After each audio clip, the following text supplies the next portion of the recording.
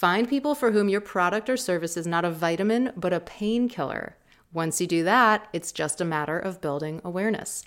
This idea came from Jonah Berger's discussion with my friend, the brilliant podcaster, marketer, and technologist Mitch Joel on his show, 6 Pixels of Separation. That was from episode 740. I highly recommend that episode.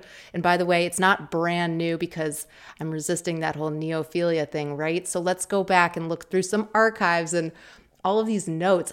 I've thousands of Evernotes of things I've taken down. Oh, I heard this great idea in a podcast and I forget it. So I'm going back through them and I came across this, you want to be a vitamin, not a painkiller. Wow. That's a 1 or 2 sentence idea that is so much more valuable and impactful than the 20 minutes I could spend reading tweets and other blog posts and articles and listening to the news today. I grabbed the 2 sentences of that episode that were this slam dunk idea. So go back and listen to the episode. It's 740. There's nothing wrong with something that's a few months old. You might find some great ideas in there.